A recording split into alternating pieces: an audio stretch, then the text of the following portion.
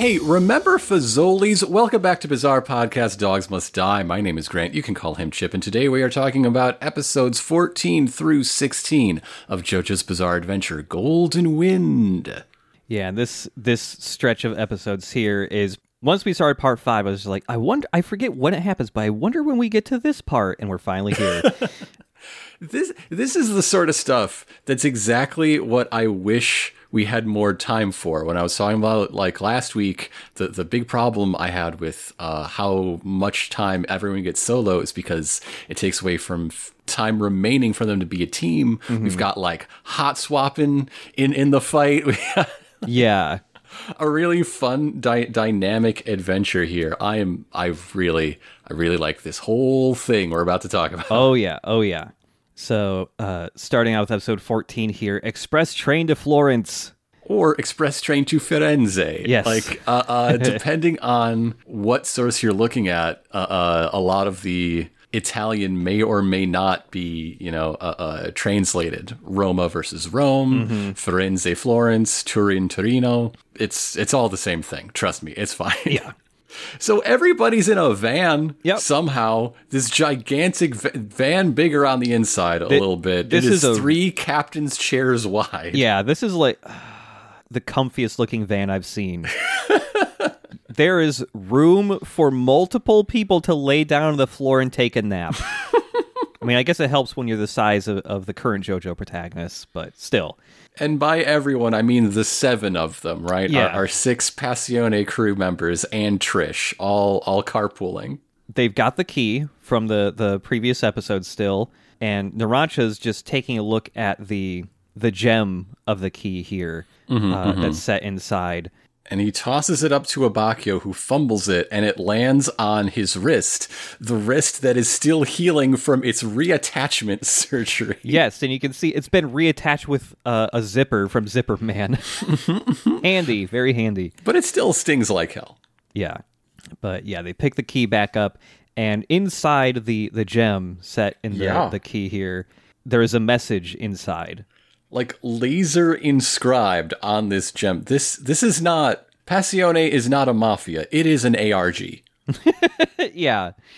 Oh man, just waiting for them to get like phone calls where they have to realize it's Morse code and they gotta transcribe that and all the usual ARG tricks. If the boss has time to do all this, the boss has time to just get his daughter. What is your problem? Yeah. So according to this inscription, they have to take the key to a turtle that's inside a drinking fountain at a particular train platform in Naples, their home base, and then they're supposed to get on a train to Venice. Mm-hmm. But the way to get to Venice is through Firenze, so. Yeah. And just keep in mind, this key is supposed to be to a method of transportation that will, like, safely get them there, too. A way to move without being seen. So yeah, they're talking strategy a little bit. They're worried about being at the train station for any length of time because the enemy probably already knows where they're going. And while they're talking about all this, Fugo realizes Trish has boobs. Well, not really, because Fugo is realizing that Trish has like a terrible emotional burden that he must contemplate, while Mista thinks, hey, you are definitely checking out that rack, aren't you? Yes, yeah. And then that's when Fugo goes like, oh, right, she does. Gulp. And then in a very like typical anime fashion that you usually don't see happen in JoJo, the van hits a bump. And, oh no, someone's is careening right into her boobs, and she's just confused. Yeah, Fugo gets knocked into the knockers, and very comically, and Mista calls them her, quote, jaunty jiggle sacks, while apologizing on Fugo's behalf. Oh, man. What does he call them in the Japanese, then? That is jaunty jiggle sacks is a dub exclusive line. But the one notable manga anime difference in these 3 episodes is that in the source material there was a nip slip. You could see Trish's nipple. Oh, geez. Okay. Yes. Wow. That's what they let you get away with in Shonen was it Shonen Jump where it was being published? Still, I don't remember. yes. Yeah. Damn. After everyone starts profusely apologizing and stuff, that leads us into the OP, which even though we're on the second third of the show here, we're still using the first OP. We haven't switched over yet. So they're at the train station in Napoli, and assassins are watching Bucciarati kneel by a little turtle. He has found the turtle in the fountain. So the two members of the assassin team that we've got here are Prosciutto and Pesci. Pesci's back. Yes, Pesci is the man we described earlier who has like a pineapple-shaped head. He's got his hair is just a big green sprout. He's got no chin. It's just his head just emerges from his body. And they have an shaped. antagonistic relationship here, he and Prosciutto. Prosciutto, who is perhaps the suavest member to look at him of the Hitman team. He wears a nicely fitted suit, like sort of a navy or a dark purple, but with a sort of spider web pattern all over it. Very cool. He has a big chunky medallion of his own first initial. He wears a giant gold P around his neck. Yeah. And his hair is like really tight up against his head because it's all pulled back into like these tiny weird little knots, like 3 vertical knots tied in the back of his head. His English dub voice, I really thought it was Steve Bloom for a second, but it it's not. Sounds so much like Steve Bloom, but it's not. It's wild that there's another guy who can just do Steve Bloom. He is primarily, these days at least, he's transitioned into being an ADR director for dubs, including Stone Ocean. So cool. When we get to part 6, we'll be hearing his work in everyone else's voices. While Prosciutto's Japanese voice, again, something we talked about last week, this is Noctis. Oh, shit. Okay. That's a good choice. And he was also Shaggy in 2020's movie Scoob. Oh, yeah. Does the Japanese Shaggy try to have the same, like, sound as English Shaggy? I gotta hear this later. I mean, did Will Forte in the movie Scoob? I don't know. I didn't watch it. Yeah, I have not seen it either. When I try to find Japanese dub Shaggy, I get Japanese dub Shrek. Easy mistake. Happens to everybody. So yeah, Prosciutto, Pesci, they've got a bit of a tumultuous mentorship going on. Basically, Pesci is being treated like an idiot, know-nothing mama's boy because that's how everybody on the team treats him. But he really looks up to Prosciutto as a mentor, considers him his big bro. That's what he's going to call him constantly throughout for the rest of his life. Spoiler, I guess. But also, Prosciutto is acting like Pesci is on some sort of probationary period. Yeah. Despite being on the team for at least 2 years. I mean, we learned later that despite being on the team for 2 years, Pesci has not killed anyone yet. No. In the middle of his fight, he performs his first ever kill. He's a hitman. No wonder they hate him. He sucks. Yeah. But yeah, they both have spotted Bucciarati standing or crouching next to this fountain with this little turtle in it. Pesci is getting pissed off. We gotta talk about the noise that Pesci's skin makes when he gets poked and squeezed. Yeah. He sounds like a balloon. He has the skin of a like very thick balloon. Yeah, just the rubbing sound is very weird, and it's so consistent. He gets his head rubbed a lot in these 3 episodes. There's a lot of head For rubbing. luck, I guess. Yeah, but Pesci is getting pissed off seeing Bucciarati off in the distance, and he really wants to get revenge for Formaggio being killed. Prosciutto here is being the reasonable, the word of reason here. He's frequently, throughout these 3 episodes, mentoring Pesci on what actions not to do because they make you weak.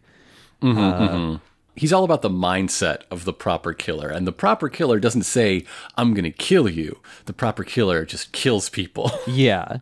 Because by the time you form the thought in your head, the deed is already done. Whoa. Whoa. Meanwhile, Bruno is very confused by this key because there is a hatch by the water fountain that has a keyhole, but the key doesn't fit it. And also, it's not even locked. You can just open it up and there's nothing in there. And Giorno from the train is like, hey, how about that keyhole? And Bruno's like, I tried that one already. That fucking sucks. Nothing works. It's all dumb and bad. Bruno's starting to sweat because it's almost time for the train to leave. And Prosciutto is slowly approaching from behind. They don't even realize he's there yet. They're all out of locks, and the key doesn't fit into fucking any of them until Bruno is just like, wait a minute. The turtle. What if I put the key in the turtle? And he looks closer at the turtle, and there is a indentation in the turtle's shell where you can just perfectly lay the key inside of it. You could just lay the key down like flat lengthwise, much like it was embedded in the pavement at, the house of the tragic poet. Mm-hmm. But it's a turtle. It's the shell of a turtle. It grew this way. This turtle was born to hold this key. And so Bruno picks up this turtle and dashes into the train before Prosciutto can reach him. And as Prosciutto runs into the train, Bruno is just vanished. Yeah, he's clutching this tight like he's a tight end taking the option and rushes into the train completely unnoticed somehow. Yeah. Prosciutto follows him and then he sees Pesci in the train car that Bruno ran into and he's like, hey, did you see him? See who? I mean, the zipper zone, right? It's obviously the zipper zone. It's got to be the zipper zone. Pesci is very adamant, like, fucking no one came in here, and Prosciutto does not buy that because Pesci is dumb. And while they're talking, the turtle with the key inlaid in its shell is just slowly crawling behind them. And underneath a weird gap under this one specific train door that looks like it was made for turtles to crawl under. Also, it's a door that shouldn't have a gap. Like, yeah. this is a pre 9/11 manga, let me tell you. Oh yeah. Prosciutto and Pesci are left with the choice, like, okay, did he fake us out? Are they not on the train? And Prosciutto follows his gut that says no, they're definitely on this train. As it gets underway, and I mean, he's correct. All 9 of our named characters plus Turtle are on this ride together, one way or another. Yep. So trains, back in Stardust Crusaders, the one safe method of travel where nothing bad ever happened. Yeah, trains were safe. It is time to fix that oversight. Oh, this is going to be a bad train to be on.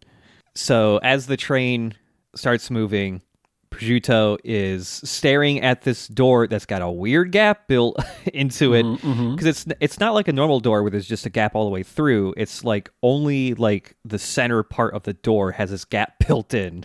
It's to the conductor's booth, and obviously the conductor has a cat. It likes to come and go. Oh, yeah. Sometimes there's train conductor cats. Like, gets the rats and whatever. You don't want rats on your train car. Prosciutto doesn't want to open the door. He's being very cautious, so he orders Pesci to use his stand to scope the room out. And his stand is named Beach Boy. Beach Boy, or as it's localized, Fisherman. Because his stand is a fishing rod that he can just materialize out of his hand. It's a super cool fishing rod, though. Yeah. The reel is like a little angry animal skull. Yeah, the fishing rod has some spikes along the length of it, and it has like this glowing neon pink magic fishing line on it, where Pesci will just throw out a fishing line and it can pass through objects and walls, basically anything. And he can use the fishing hook traveling through wherever he sends it to sense out living beings. He is so adept at like feeling vibrations and heat and anything through this line that it basically acts as an extra sensory organ for Pesci. Yeah. And so he knows that there are 2 living things. There are 2 heartbeats in here. They're looking for 7 people, plus the conductor has got to be somewhere.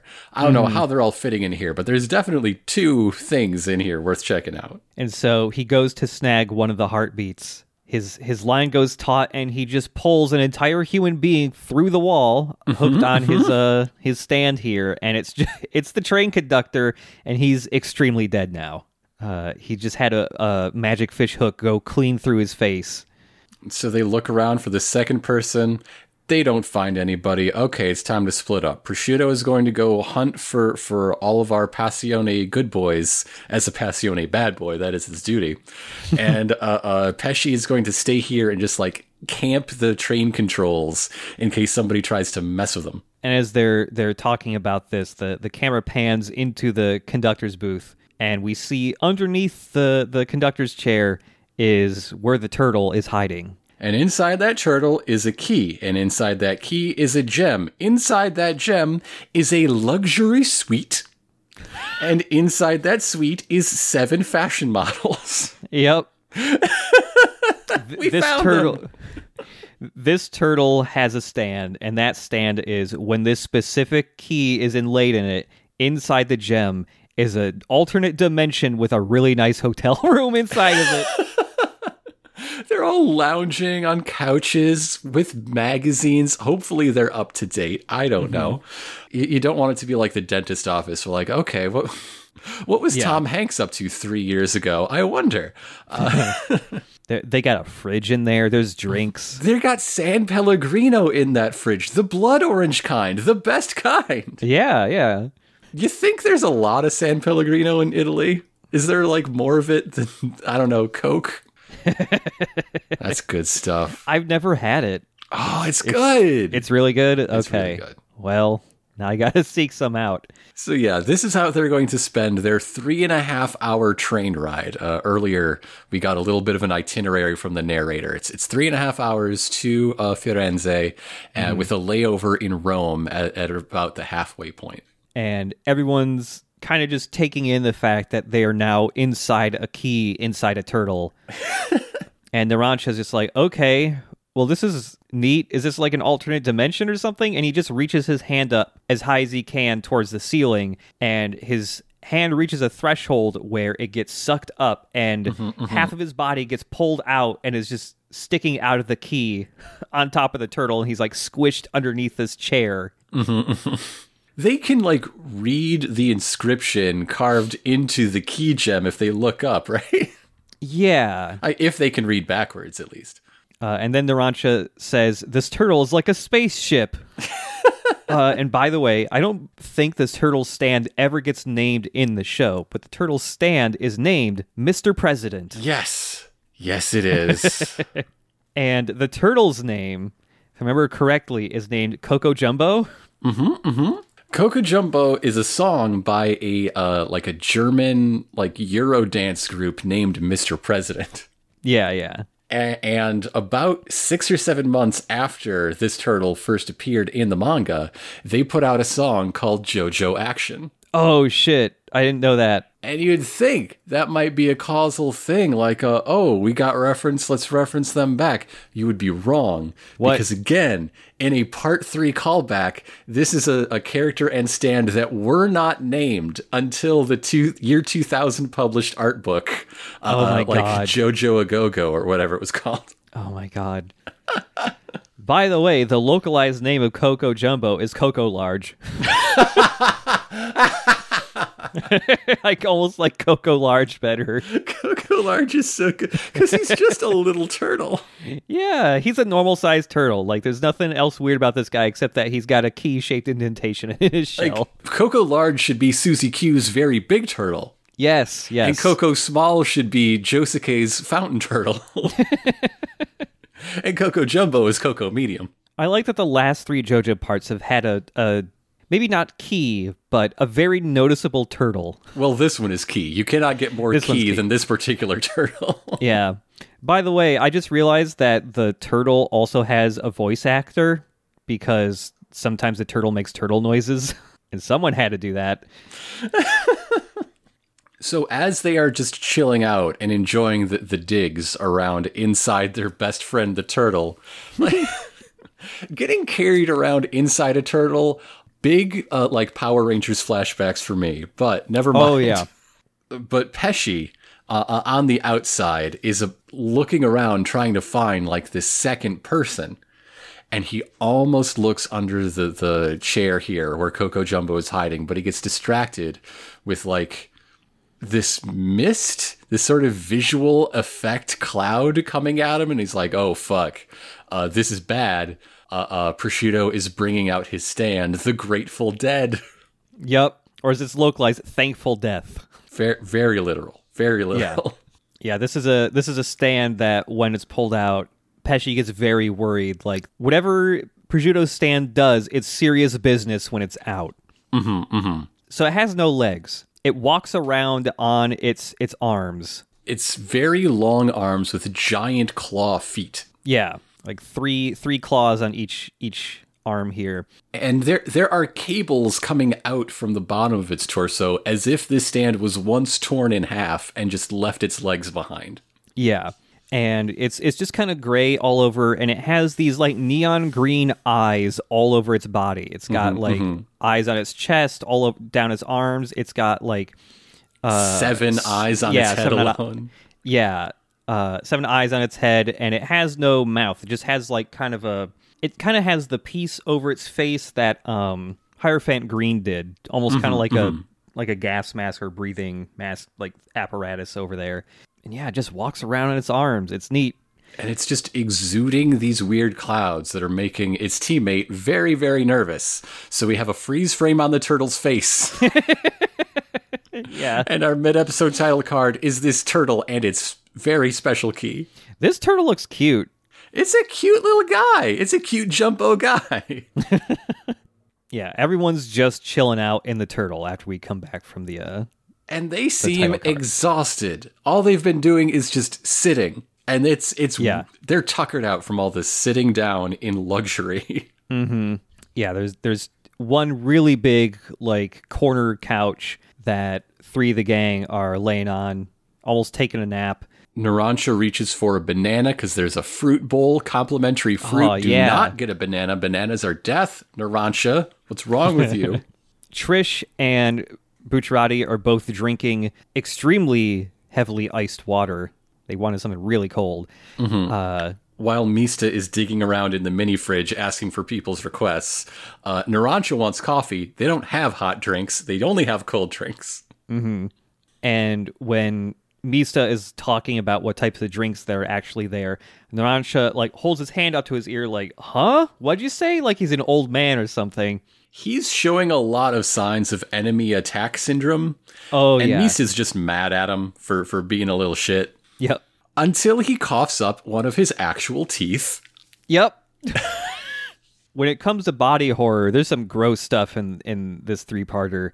Since Golden Wind is so weird, even compared to earlier JoJo parts, I've been like, before our recordings, just like sort of explaining to Elena what happens. And every time I'm like, oh, nothing bad happens to a dog or has specific mouth violence in this one. You might actually like this. Wait, nope. I just remembered. Yep. And this time, yesterday, when we were out like walking the dog in the park, it was this tooth dangling on a long thread. Oh, God. You're going to want to go a few rooms away, dear. I can't. It was this tooth that was falling out, just dangling on like a 2-inch thread of like gum tissue. Yeah. Yeah, it's bad. It's bad and gross. It's disgusting. I'm going to say I've had this exact thing happen to me once. Specifically, it was like when I was 12 and I had like one more baby tooth that hadn't come out yet. You were inside a turtle. Yep, I was in a turtle too. And like I was eating a snack at school or something and the tooth popped out, but it had a vein. Oh, boy. Wrapped around one of the roots of the tooth, and so it was just kind of there hanging out a little bit, and I didn't know what to do. And eventually, the vein just had to be like cut with scissors, and it was fucking awful. Oh, that sounds But anyways, bad. I've experienced this form of mouth violence, is what I'm saying. It was real bad. But even without all your teeth, you can at least eat a banana, right? Well, not this one. Because it goes all brown and dehydrated instantly. Yeah. And meanwhile, Narancia has aged about 60 years in the space of a cut.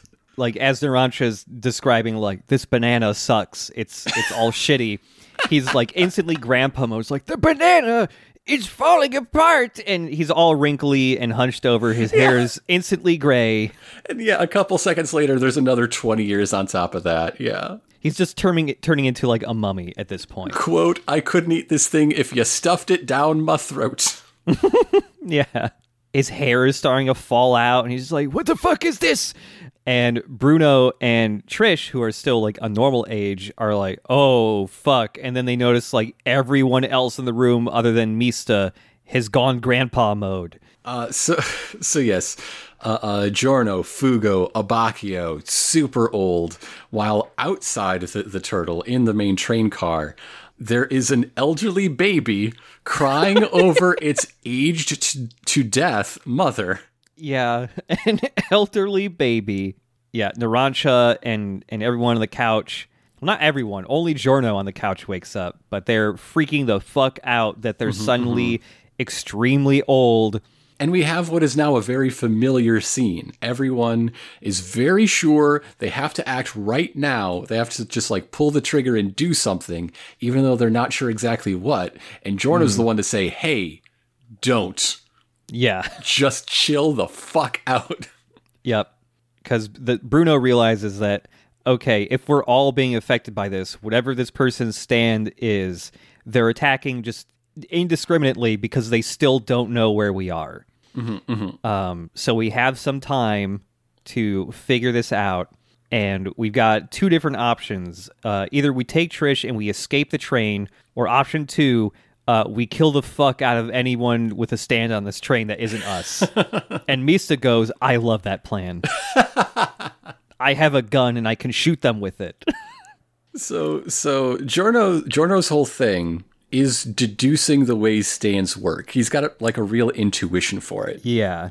And so he has pieced together like, you know, what makes the four of us old fogies alike, and that is different from the three of you relatively untouched people.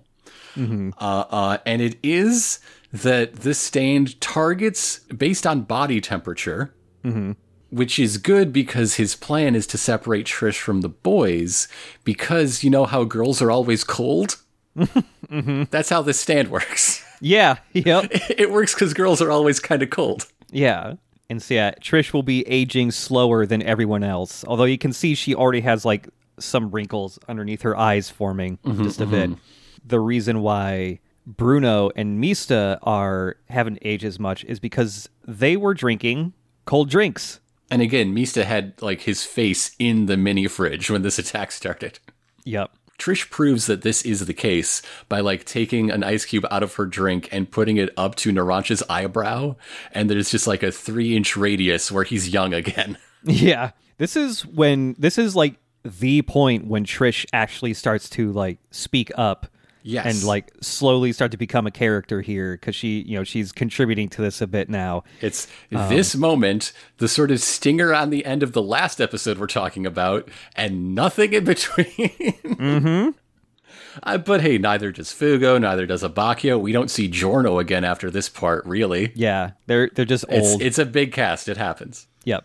Shortly before this, Narancia was aging even more, and there's a part where he's like on all fours and freaking out because his skin is just peeling off of his body, and all of his fingernails just kind of fall off. He's gotten so old that his blood doesn't flow into his hands anymore, and they're just dead. His hands have died. Yes, yeah, it's like okay, this is a better way to describe it. His skin just starts splintering off like wood. It's so gross. So yes, the plan is to send Mista, their assassin, their gunman, against these assassins, and he has like a handful of ice to survive, like a diver with an oxygen tank. Yeah, there's barely any ice left in the fridge because they kind of drank a bunch of it and it's melted already. So he's got like 2 ice cubes worth of time. So he pops out of the turtle, gets real big, and is faced with his first great temptation, an air conditioning unit inside the conductor's cubicle. And he's like, this is almost certainly a trap, but it might be worth it to save my friends. So he pushes that button, and inside that button is a magic fish hook. Yep. And like right before he pushes the button, you see Pesci in a different car, like where the bar is, and he is just munching on multiple cubes of ice so that he also doesn't age, because he's not immune to this, to prosciutto's stand. And he's just like tapping his finger, basically just going like, man, I really hope somebody touches that air conditioning button.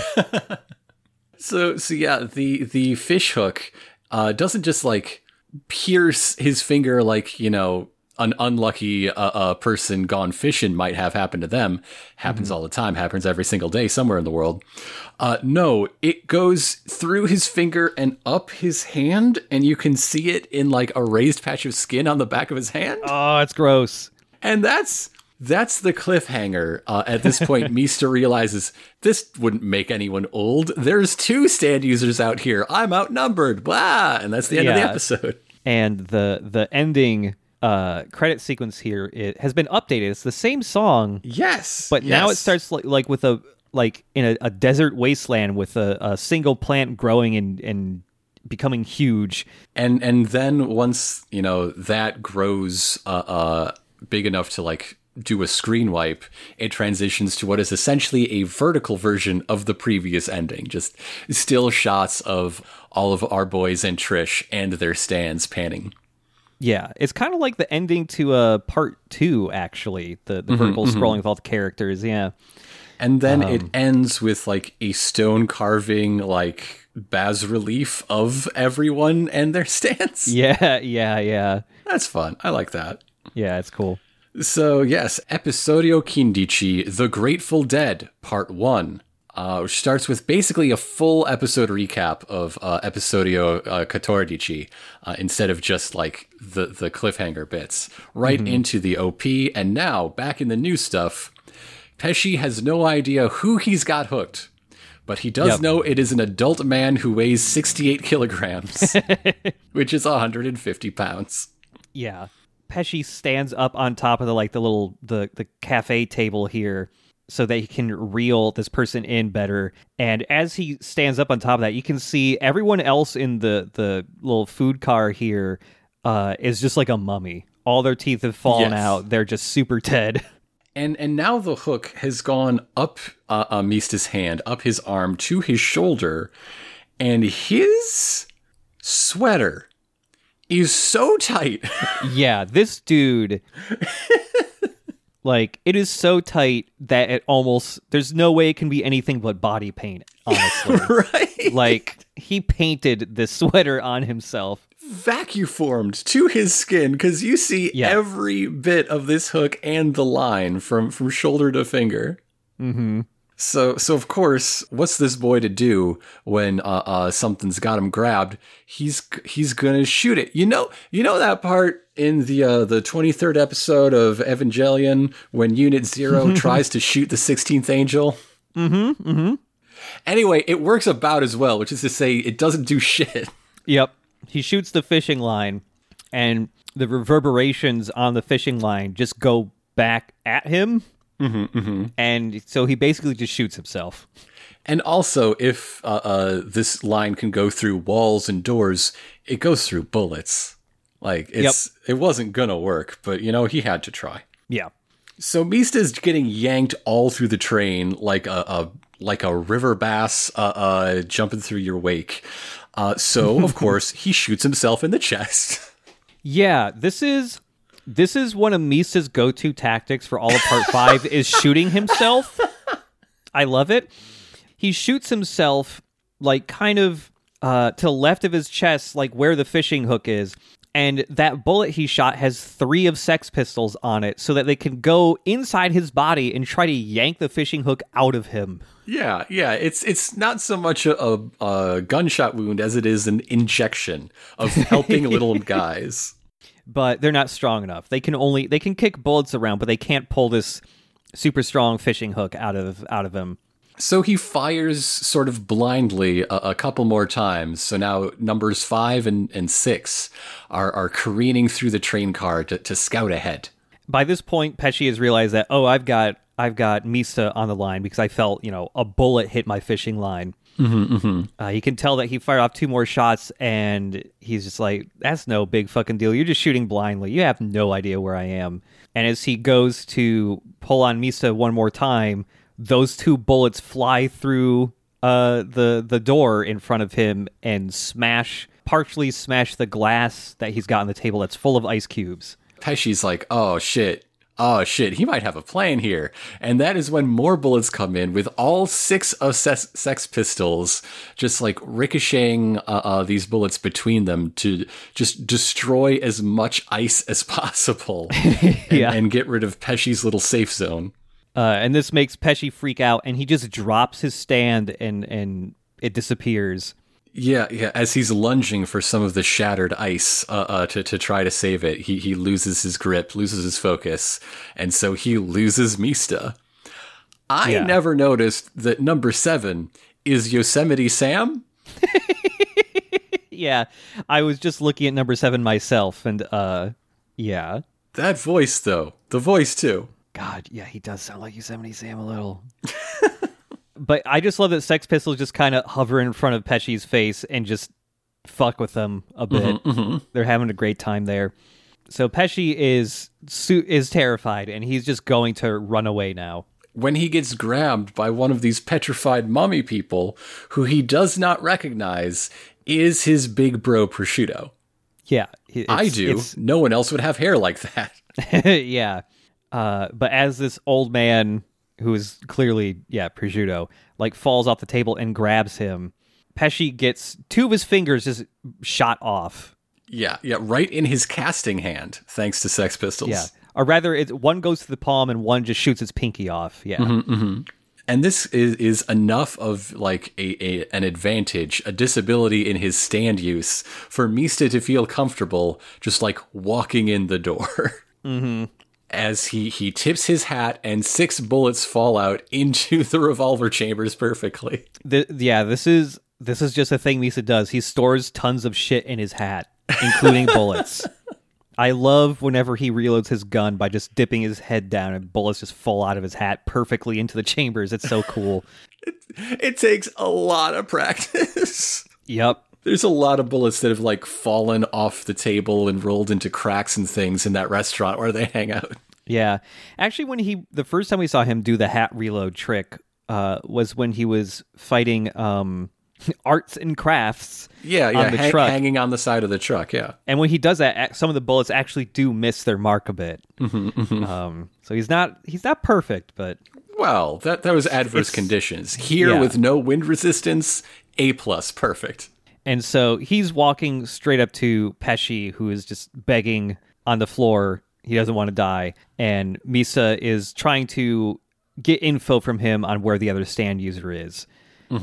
And as he's interrogating Pesci, that is when this old man walks over to Mista, grabs him by the hand, like, oh, please help me. And then, of course, it's actually Prosciutto, who has aged himself.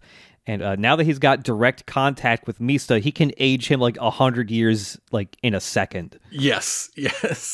And this makes Mista say, quote, my bullets are dying. Yeah. You see all the individual Sex Pistols just start falling down to the ground, and they just look like rotten bananas. And yeah, Mista just falls to the ground, a mummy with no strength to do anything. So Prosciutto then restores himself, which is an ability he has. He was just like letting himself like fall victim to his own friendly fire for like, I don't know, camouflage reasons. And now he just kicks Pesci's ass for recalling his stand, for showing that moment of weakness. Yeah, he stomps on his face a bunch. Making very squeaky noises. Yeah, he calls him a mama's boy. We get a lot more rubbing of Pesci's head here. Every time he starts to scold Pesci, he ends the scolding with some positive reinforcement saying, like, hey, dude, you got a really good stand. You're good. You just got to have confidence, man. Like, he always gives him a pep talk after scolding him, while always having his, like, basically touching forehead to forehead and rubbing his head. Yeah. After all of that, he picks up Mista's gun and says, like, hey, this is this is what you got to be like. You got to be a stone cold motherfucker. And then he blasts Mista point blank in the head 3 times. 3 times. Big pool of blood. Yeah. And so that's sort of our mid-episode cliffhanger. Grateful Dead title card. Very cool stand. Mm-hmm. I love the cables coming out of the tummy. It's like really cool. It's like something from Terminator. It's so good. Yeah. So now inside my favorite turtle in the world, Trish is cooling down Narancia with the last of the turtle ice. Mm-hmm. But Bruno is like, no, you got to keep that for yourself. Mm-hmm. Our job is to keep you alive. Narancia knew what he was doing, blah, blah, blah. There is a big parallel between Bucciarati and Prosciutto in this episode. They both have a lot of commitment to their interpretation of like what it is to be in the mafia, to be in Passione. Yeah. But now I'm thinking, as like the flowers in this room die and the bananas turn to banana jerky, they don't have body heat. Yeah. What? Wait a minute. Giorno should have noticed that, and it would have really thrown him off, and his whole like theory would have been thrown to shit. I don't know why bananas count as having warmer body heat than a person. I don't know. But yeah, as all those things are withering and dying away inside the turtle, we get another shot of Mista, who is seemingly dead. He's got you can see his spirit leaving his body, as JoJo characters tend to do when they die. And now Prosciutto is searching the train more, searching for the rest of the people. He's gone back to the conductor's booth because he's sure that there is something weird going on in this room. And Pesci remembers he was about to check under that seat, but he got interrupted. So they look under the seat, and now the turtle has moved. But Prosciutto is not dissuaded. Prosciutto thinks this is a great victory because the turtle left behind turtle poop. Yeah. The jig is up. It's up. And also we can see, like, during this whole scene that Pesci has his pinky back. It's just wrapped up in bandages. Yeah, it's like this whole time Pesci was doubting himself, like, oh, I thought there was something on the chair, but there wasn't. I'm so stupid. I'm so dumb. And he gets another little ped talk and a nice little head rub. Prosciutto's compliments sound way more sinister than the straight up abuse. I forget what his compliments sound like. It's just very manipulative to me. I don't like it. I don't like it. Yeah. But yeah, Prosciutto determines, like, okay, things other than humans can have stands. So we clearly got some type of animal here. And also, like, this animal isn't dead yet. So it's got to be something that lives a long time, like a turtle. And so he starts punching at, like, random metal panels in this booth. And somehow this turtle got inside, like, behind this metal panel and closed the door behind him, essentially. I don't know how this turtle got here. I'm assuming Mista did that in an unseen moment. I don't know. Sure, yeah. And doesn't he also have a line like, oh, wow, this turtle's going to get old, but that's okay. Turtles live to be like 300. It's going to be fine. Yeah. Prosciutto uses his stand to bust open this metal panel where the turtle is hiding. And then they spot, hey, there's a key in there. Hey, there's a gem in that key. Hey, I can see tiny little people in there. And it's then just as Prosciutto's about to just destroy the turtle, Pesci stops him and goes like, hey, there's one person missing in there. What the fuck's going on? While Prosciutto is like really like living in the victory, celebrating maybe a little prematurely, quote, the boys are passing on to the big nursing home in the sky. Yeah. And with that revelation that, hey, there's one other person that should be in this turtle that's not, we cut back to Mista. And who is starting to mist Yeah. No, that's nothing. That's terrible. But anyway, Sex Pistols number 5 is pushing the bullets out of his brain. Yeah. Mista is not dead yet. He is barely hanging on. He didn't get aged all the way to death because he had stored some ice under his hat. Storing ice in my hat was the best decision I ever made, he says. And yes, while the bullets did, like, injure him, they didn't really they stopped short because Sex Pistols number 5 was in his hat and was able to react quick enough to stop the momentum of all 3 bullets before they penetrated his brain. And number 6 was sent along as a messenger to Bruno so that the people in the turtle know everything that he learned outside the turtle. Yep. And with that, there's a little bit of wind coming from coming into here, and the sound of a zipper. And Prosciutto is fucked. He doesn't know it yet, but he's dead. He's a dead man.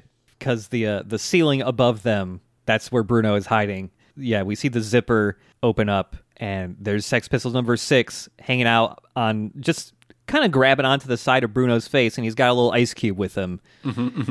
Yeah, Prosciutto is shocked after he just barely dodges a punch from Zipper Man. Like, 1, what the fuck, there's a guy in the ceiling, and 2, Misa isn't dead, I shot him 3 times in the brain. So Sticky Fingers is coming out, and he can't quite land a clean hit on Grateful Dead. There's a mutual punch rush. You know how it goes. But he does manage to unzip Prosciutto's chin. Yeah, a little spurt of blood shoots out of his unzipped chin. Which is when Bruno flips out of the zipper zone like fucking Spider-Man. Yes! And does a high kick to Pesci's chin, breaking his face on the like glass of the window. It's so good! It's really cool, and that knocks Pesci out. Like, his eyes just roll up into the back of his head, and he's out. This whole fight really cemented why Bruno Bucciarati is absolutely my favorite. Yep.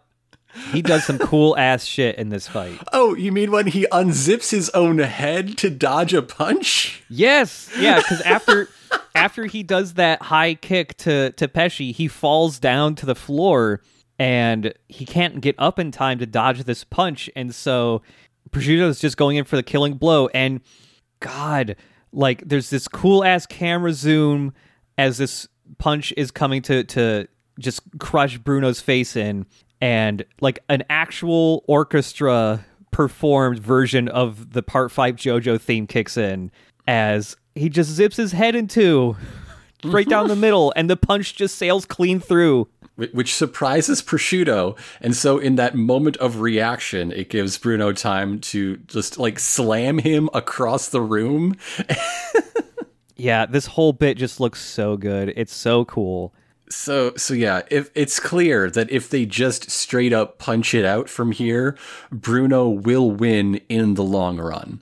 Like, Yeah. It won't be easy, but he is overcoming. But, like, Prosciutto's like, that ain't the kind of fight this is. You fucked up. You fucked up real bad. Because you're going so hard. You're fighting so fast. You must be really warming up, huh? Especially standing above this engine. Oh, it's toasty in here, big boy. And Bruno begins to age again, even with the ice cube from Sex Pistols number 6. He is just too warm. He's getting weaker, which is causing the unzipped parts of Prosciutto's body to zip back up. And so Prosciutto, now having the upper hand when you consider, active stand abilities in the equation, goes in to press the attack from his side, and he gets his arm grabbed, and Bruno's like, "Hey, asshole, I know it's hot in here. I did the JoJo move." JoJo's trick. It's JoJo's trick. Actually, you're owned, not me. It's so good. It's so good. So his plan all along was to show a moment of vulnerability, to go to this attack, to grab him so he could throw both of them bodily out of this train moving at 150 kilometers an hour. Yeah, so Zipper Man just unzips the whole side of the train because the wall and the floor of this conductor's booth are unzipped. They have the consistency of like cloth now, and because the train's going so fast, they're just flapping in the wind. It's flapping like a unzipped windbreaker, basically. So yeah, the plan is to just get him out of the train, kill him on the rocks, and which will restore everybody. And so then Pesci's going to be super outnumbered once all of the sleepy elderly boys are back in action. Yep. Prosciutto's just like, oh shit, uh-oh. And the episode ends in a cliffhanger of them just both falling out of the train. And Bruno's just got like this stone cold killer look on his face. Like, he don't give a fuck that he's going to die too. He just wants to drag this dude to his death. It's dope. Bruno Bucciarati will drag you to hell because he knows the way. Episodio 16, The Grateful Dead, Part 2. Kicks off with the OP immediately. No recap, no cold open. Fuck you. So, Prosciutto is clinging to the zipper flap as the conductor turns to jelly. Yeah. The zipper is slowly zipping up to the point where it's like, Prosciutto's not going to have anything to grab onto. Yeah, his fingers it's going to pinch his fingers off, yeah. Yeah. This whole time, Bruno's just talking about having the resolve to do the shit that he does and staying true to his mission. So the zipper closes up all the way, and they just both go flying off the train. This is what I was talking about earlier, where like there's a parallel in dedication being drawn between these two, but what they're dedicated to is the important difference. Like Prosciutto is so invested in the theory of being a hitman and like your thoughts and your will, but Bruno's about that fucking praxis. He goes out and does the damn thing. Yeah. And so, yeah, they're both flying off the train. It looks like they're both just going to go splat on the side of the road here. But just before they do, Pesci wakes up, shouts like, "Big bro," and throws his fishing line out of the train and has his hook pierce Prosciutto's hand so that he gets like yanked up to the side of the train and doesn't fall to his death. While Bruno is saving himself by grabbing on Prosciutto's waist. So Pesci is holding both of them. Really wishes he was only holding the one. Yep. Which does prompt Prosciutto to like compliment Bruno and apologize for calling him an unworthy capo. Like he's really proven himself in this moment. I mean, it's not much of an apology. It comes while kicking him in the mouth over and over again. Yeah. He's repeatedly kicking Bruno. Bruno goes in for a punch with Zipper Man, and he misses. And Prosciutto's like, "Aha, you're still way slower than me now. Don't forget that you're still getting older." And Bruno has done yet another JoJo's trick. JoJo's trick!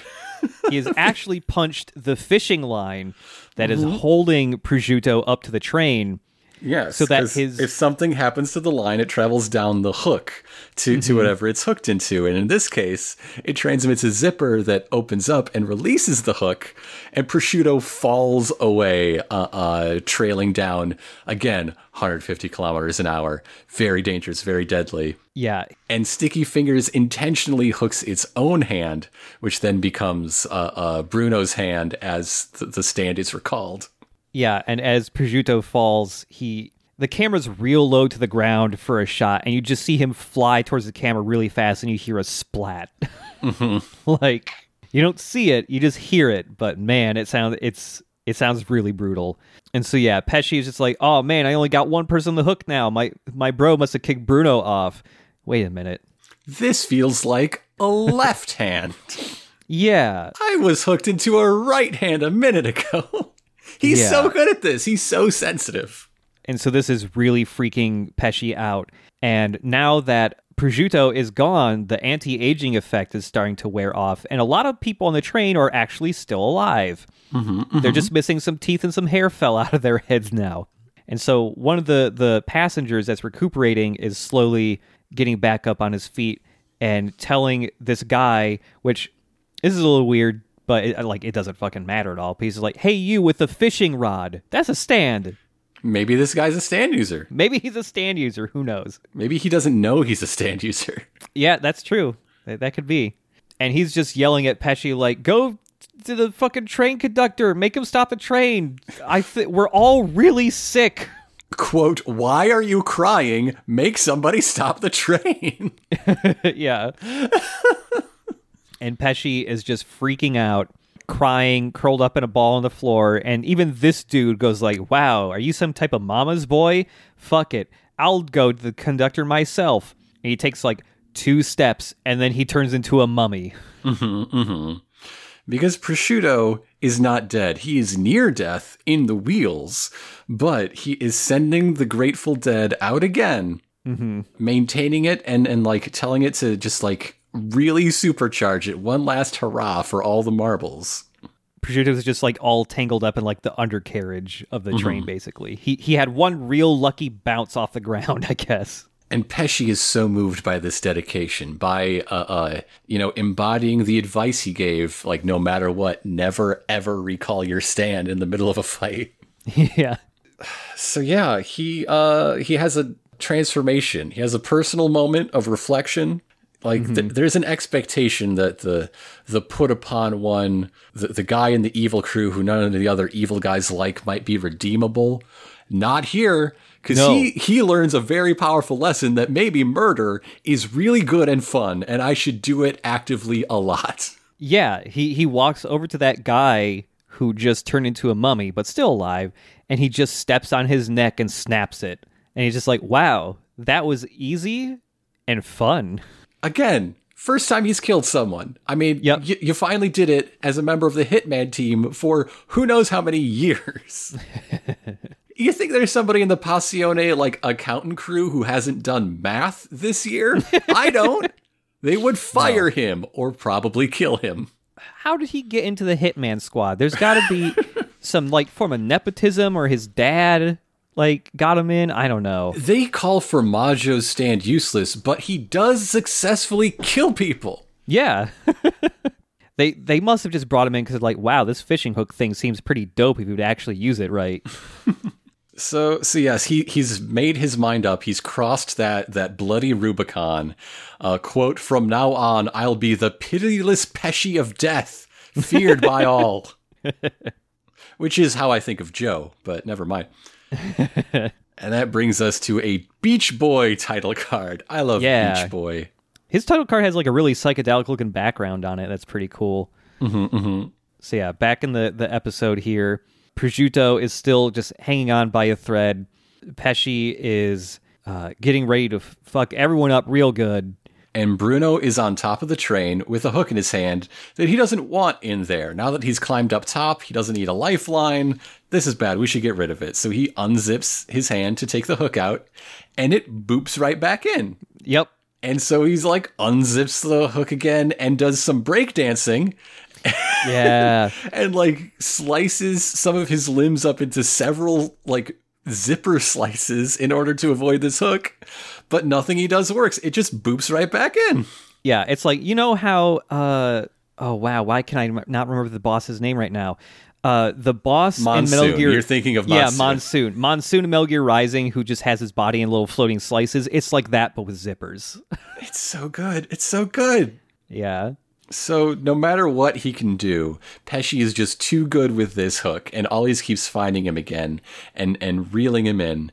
And the hook will keep like inching its way toward his heart, because that's how Pesci is meant to have been killing people the whole time he wasn't killing people. Yep. Hooking their heart and yanking it bodily out of their chests. Bruno gets yanked off the top of the train. He's on the side. Hold up, I'm just searching Bruno gets yanked off. Never mind. Found some. Oh yeah, I bet.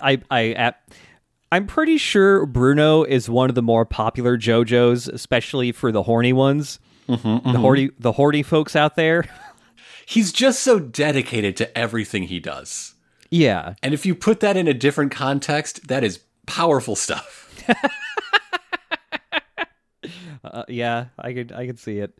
So just before he goes flying, like smacks into a pole or something, he uses Zipperman to grab onto a single like bolt. Yes. On the outside of the train. That's some precision. That's some Star Platinum shit right there. And Pesci senses that, like, okay, he grabbed onto something. Well, I'm just going to yank the line straight up to make Bruno fly straight up. He almost smacks into a train crossing, like, stoplight thing or whatever. We haven't mentioned, but this is the sort of train that is powered by overhead power cables. Yeah. And so Pesci is trying to slam him not only into the overhead power cables, but one of the like scaffolding trusses that maintains that Yes. whole system every once in a while. And just before he smacks into the scaffolding there, he grabs onto a zipper pulley that he has made on the top of the train and then just pulls it in a circle so that he could just climb back inside the train. And now that he's inside the train, but still with a fishing line stuck in him, he decides, okay, I gotta find a way to escape this line because Yeah, it's yeah. about to grab my heart and tear it into little shreds. Yeah, throwing myself out of a train was a good enough trick for Mr. Old over here, but I need to be way more dramatic for the vegetable head. Yes. Oh, so he does something pretty crazy here. Yeah. And so Bruno says, I'm going to show him, like how determined I am to see my mission through, and does a Zipperman punch rush on the fishing line so that his entire body explodes into little unzipped chunks. There's at least a dozen bits, maybe 15, 18 parts of Bucciarati just scattered around inside one of these like train berths and also the hallway along the side connecting them. Mm-hmm. So yeah, his plan is to play dead, which is pretty easy when by all appearances you are. Yeah. He looks like the butcher's diagram of a cow. Yeah. But fallen apart, like if you turn that into like a wood block puzzle and then dropped it on the floor. So as Bucciarati is just laying in chunks on the floor, you can see one chunk. You can see inside of it and see his heart is in there beating away. And Sex Pistols number 6 just goes, "What the fuck are you doing? What are you doing?" I really enjoy the dynamic between Bruno and number 6 in this. Like, it's a good thing there's 6 of them, because that means everybody gets their own little Sex Pistols. Yeah. Mista brought a stand with enough to share for his birthday. So Pesci gets freaked out that suddenly Bruno has seemingly disappeared, and he pumps himself back up. He's like, remember what Prosciutto would say, don't go jumping at shadows, just, stay determined, you can find him. He gets advice from the ghost of Prosciutto. Like, he imagines him standing there telling him this. Yeah. And so now he's using Beach Boy to search every inch of this train cabin and the hallway outside. And it's just like looping around itself and making like a floating web of fishing line just in the air. Until it detects the faint heartbeat of one of these nearly mummified passengers. Yeah. So that passenger just gets impaled through the heart by the fishing hook. And Kalima, that's all she wrote. He's dead. But Pesci's like, no, that wasn't him. That was just some tourist. I still got to find his heart. And then the line rests on the chunk with the heart. Mm-hmm.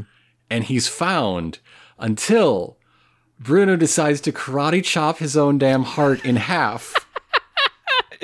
yeah. It's always a karate chop with these people. Yeah. I just love that no matter what setting or time period JoJo is set in, there's always at least one person whose survival tactic is to karate chop a part of their body off of themselves. And this isn't even like a finale or like a main villain. Yeah, Because this is a combination of karate chopping your own goddamn head off and Jotaro squeezing his heart, giving himself a heart attack. Yes, yeah. It's both of them at once. Yep.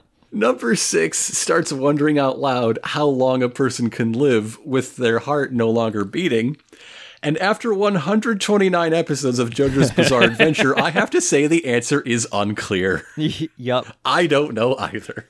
So Bruno is, just laying there. His eyes are starting to go blank. You can see the spirit mist start to lift off of his body. And this is right around the point where Pesci is like, okay, I can't sense a heartbeat anymore. He must have gone somewhere else. He recalls Beach Boy, and Bruno is safe to, put himself back together. But the problem is he's dying now. Yes, he does not have the strength. He's spent too long without a heartbeat. And little number 6 is trying to shove his chunks together, but Yep, he's not body strong chunks enough. are way bigger than bullets. And so Pesci has gone to the conductor's booth to try to stop the train. And he doesn't know how to do it, so he's just wildly kicking the controls until it works. He manages to activate the emergency brake. There's a hard squeal, and wouldn't you know it, by a measure of absurd luck, the inertia of this stop slides the two halves of Bruno's heart together, like reviving him back to life in order to put, all of his less vital organs also together. Yeah. And so Pesci gets off the train to look for Prosciutto to see if he's still alive. And he is, just barely. But before he can reach him, Bruno just walks out of the train by, unzipping a part of the side and just walking out. It's time for a sunset showdown. Yeah, we get like a Wild West duel, like a standoff. And Prosciutto's last words are just watching this fight and telling Pesci to make him proud. And I'll be watching you in the next life, as you see his stand just slowly like dissolve. So that's when Bruno just rushes forward directly head on Pesci, who then casts a dead center cast straight into his heart. We're not messing around. We're not going up through the arm anymore. It's like for all the marbles, which is part of Bruno's plan, of course. JoJo's trick! He hits the JoJo's hat trick. Because it was all a way to get Sticky Fingers' hand on the line, to loop it around Pesci's neck and garrote him with his own stand. He completely twists Pesci's head all the way around, like 360 degrees. You hear his whole spine just crunch. So in order to save his life at the last moment, he does dismiss Beach Boy for the third and final time. But he's still got an ace up his sleeve. That ace is Coco Jumbo. He's got a turtle up there. He's got a turtle hostage. Like, Trish gets out of the turtle and she's safe. But Pesci says, like, hey, in these moments before I die, I'm going to leave you in despair. I'm going to smash this turtle on a rock. I'm going to smash this turtle on a rock really good, and everyone's going to die. That's in the turtle. And so, in sort of a mirror to Prosciutto apologizing to Bruno for saying he was an unfit capo, not worthy of the job of protecting Trish, Bruno's like, hey, I thought you were a pretty good assassin, but you're nothing but a sleazebag, so fuck you. Yeah. And as Pesci falls to his death while getting ready, like simultaneously like pile driving this turtle on a rock that's near him, Bruno does the cool ass zipper rocket punch. He does the rocket punch to like gripple zip combo into a punch rush. Yeah, I forgot that he like unzips his rocket arm in a way that like grapples. God, it's so cool. It's so good. I love Bruno Bucciarati. He does a big JoJo style punch rush to basically unzip Pesci into a million little bloody chunks that just fall into a pond. And while, we've had Ora Oras or Giorno's Muda Mudas, Bruno's is ay ay ay ay ay ay. It works. It works. It does. Have we mentioned that Trish was out of the turtle? Yeah. Okay. All right. So Trish just watched this, and now everyone else, all the boys, are waking up from their stupor and decide that trains are not safe anymore. We cannot do trains. The train is burned, guys. We got to move on some other way. Yep. But Trish is demanding answers. And Bruno's like, we're not here to give you answers. We're here to get you to Venice on foot, I guess. She's like, no, you shut the fuck up. Every time I get angry, there's a flaming dinosaur footprint next to me, and I want to know what the fuck is up with that. Yeah. So yeah, she's starting to manifest a stand. She's scared. She's confused. And because she's Trish, she is expressing that in like defiant assertion of her right to be talked to. Yeah, yeah. And the final scene of this episode. After a Sticky Fingers title card. Yep. The gang is gone. They're already on their way. And another member of the assassin team. Who we're running out of. There's 3 left of these guys. And this is one of them on the phone to a second. This dude he's on the phone and he's like, well, those guys who sucked died, whatever, but they did get me one useful thing. And he pulls out a little vial and a little like stirring stick to get a sample of Bruno's blood that was left on the ground, and he's hyped. This is Melone of the Assassin Squad. Yeah, he's wearing a weird purple visor over his eyes, but one of them has a hole cut out in front of his left eye. It's like an inverse power reader or something. Yeah, we end on the cliffhanger of Melone having a sample of Bruno's blood. So yeah, that is the end. Again, I really enjoyed this fight. It's a long one, but it pays off. It is the crew working as a group, cooperating, sharing like information. It's good. It's what I want is teamwork, and boy, I got it from hero and villain alike. Yeah, I feel like the Prosciutto and Pesci pair, like compared to the other enemies that have been fought so far, these are like the big standout one because they have actual character to them. They have their own little story between the two of them and all that has a beginning, middle, and end, I suppose. Yeah, they're just a fun duo. Their powers are really cool. I love Beach Boy. I love the goofy fishing rod stand being really threatening when used the correct way. And there's just so much cool ass Zipperman shit in this. There's so much.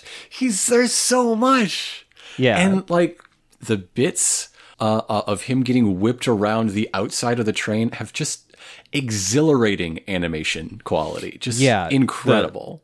There's some really good standout bits of direction and animation here, especially with the Bruno parts. Man, that bit when he unzips his head to dodge a punch and then immediately punches Prosciutto with Zipperman. All of that looks so good. It's a really quick, like 2.5 seconds, but it's the best 2.5 seconds. Yeah, like the way characters move in Part 5, I'm still very enamored with. It is my favorite looking of the parts, especially in that aspect.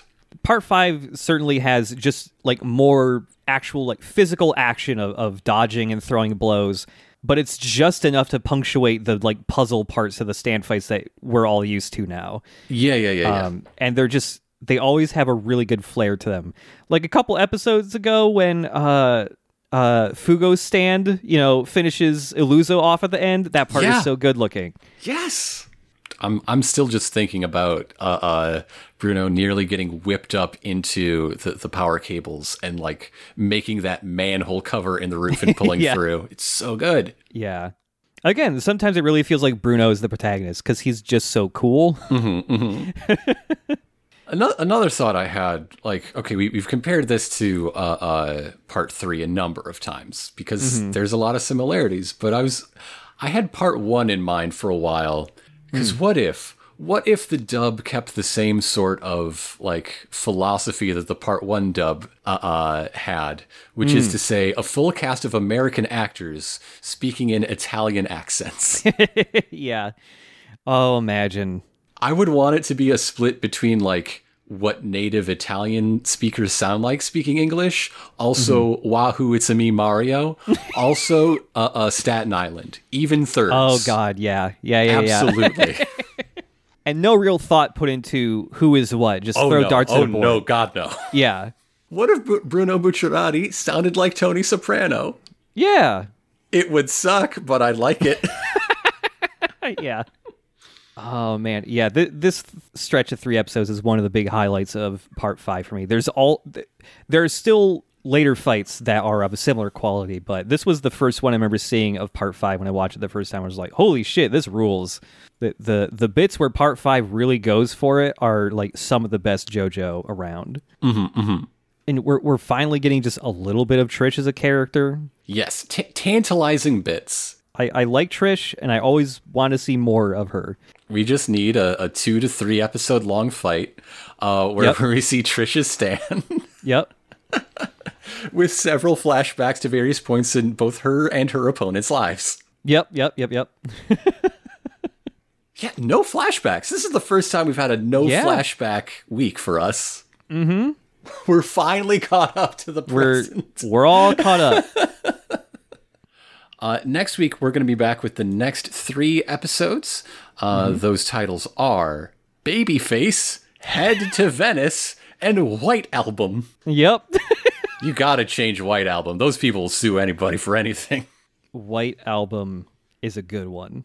I'm excited for White Album. I've been watching through The Muppet Show again slowly because I love The Muppet Show and I want to savor it. Uh-huh. It's surprising how much Beatles music they have. And especially, like, relitigating the licensing. Like, it's one thing to put something on TV in the early 80s. It's another thing to put it on, like, a DVD release or on a streaming platform and to have to go through that process again, which is why in those releases there are always some things that are missing, like individual segments or whole episodes. But no, all the Beatles stuff is left alone, and I'm surprised by that. Wow. So you get to see Fozzie dressed as a farmer and everyone else as Various Flowers sing Good Day Sunshine. Oh, geez. Until the lights go out and they have to change songs because it wouldn't make sense anymore. I have never seen that much of The Muppet Show. Now that is actually a very bizarre show. My idea is that if the Muppets like never did anything but The Muppet Show, it would be remembered as this incredibly bizarre, like just weird experimental hippie shit that like every few years a new subgeneration would like rediscover and be like, what? This was on television? What was wrong with you people back then? But the fact that it has continued on, you know, movies and TV specials and other shows just being a pop culture brand insinuates it from that idea. Yeah. What is this thing and why does he want to fuck a chicken so bad? That's like the only thing I knew about The Muppet Show is like the running joke of the Gonzo being into chickens. It starts with cows, actually. Oh, it starts with cows. Okay. Yeah. So, but like I know the chicken joke mainly from Jess informing me about the chicken joke after Gonzo like sees a chicken in Christmas Carol, goes like, He's got a type. Yeah. And sometimes he cheats on his girlfriend with other chickens. Oh my God. Chicken fucker. But yeah, we're just talking about Muppets now. So, thank you all for joining us. I would really appreciate it if y'all did a couple things. Why not tell somebody about this show?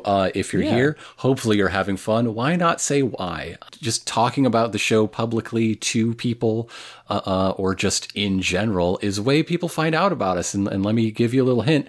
I've never paid a single dime for any advertising for this show, and I'm pretty sure you haven't either. So that's really the only way people find us, is organically and genuinely with like, just talk to people. Just talk to people. That's all I want. Do you know some people that are agonizingly waiting for the next chunk of Part 6 to be animated, which somehow isn't coming out until the fall this year? Maybe they like to hear someone else's viewpoint, JoJo. I don't know. Yeah. I think this is a fun way to revisit JoJo, even if you've seen it before.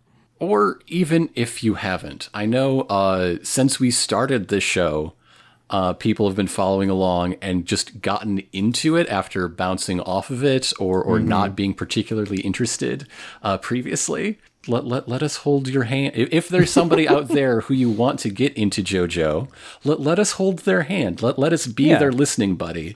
It is an interesting thing how podcasts aren't really a conversation, but they can act like one, right? Yeah. So you've probably listened to a show where you've had a thought that you never shared that is shared by some person, or they speak to a point that is like tangent or intersecting with a thought you've had that lets you work it out more, even if, again, you've never spoken to this person you're listening to in your life.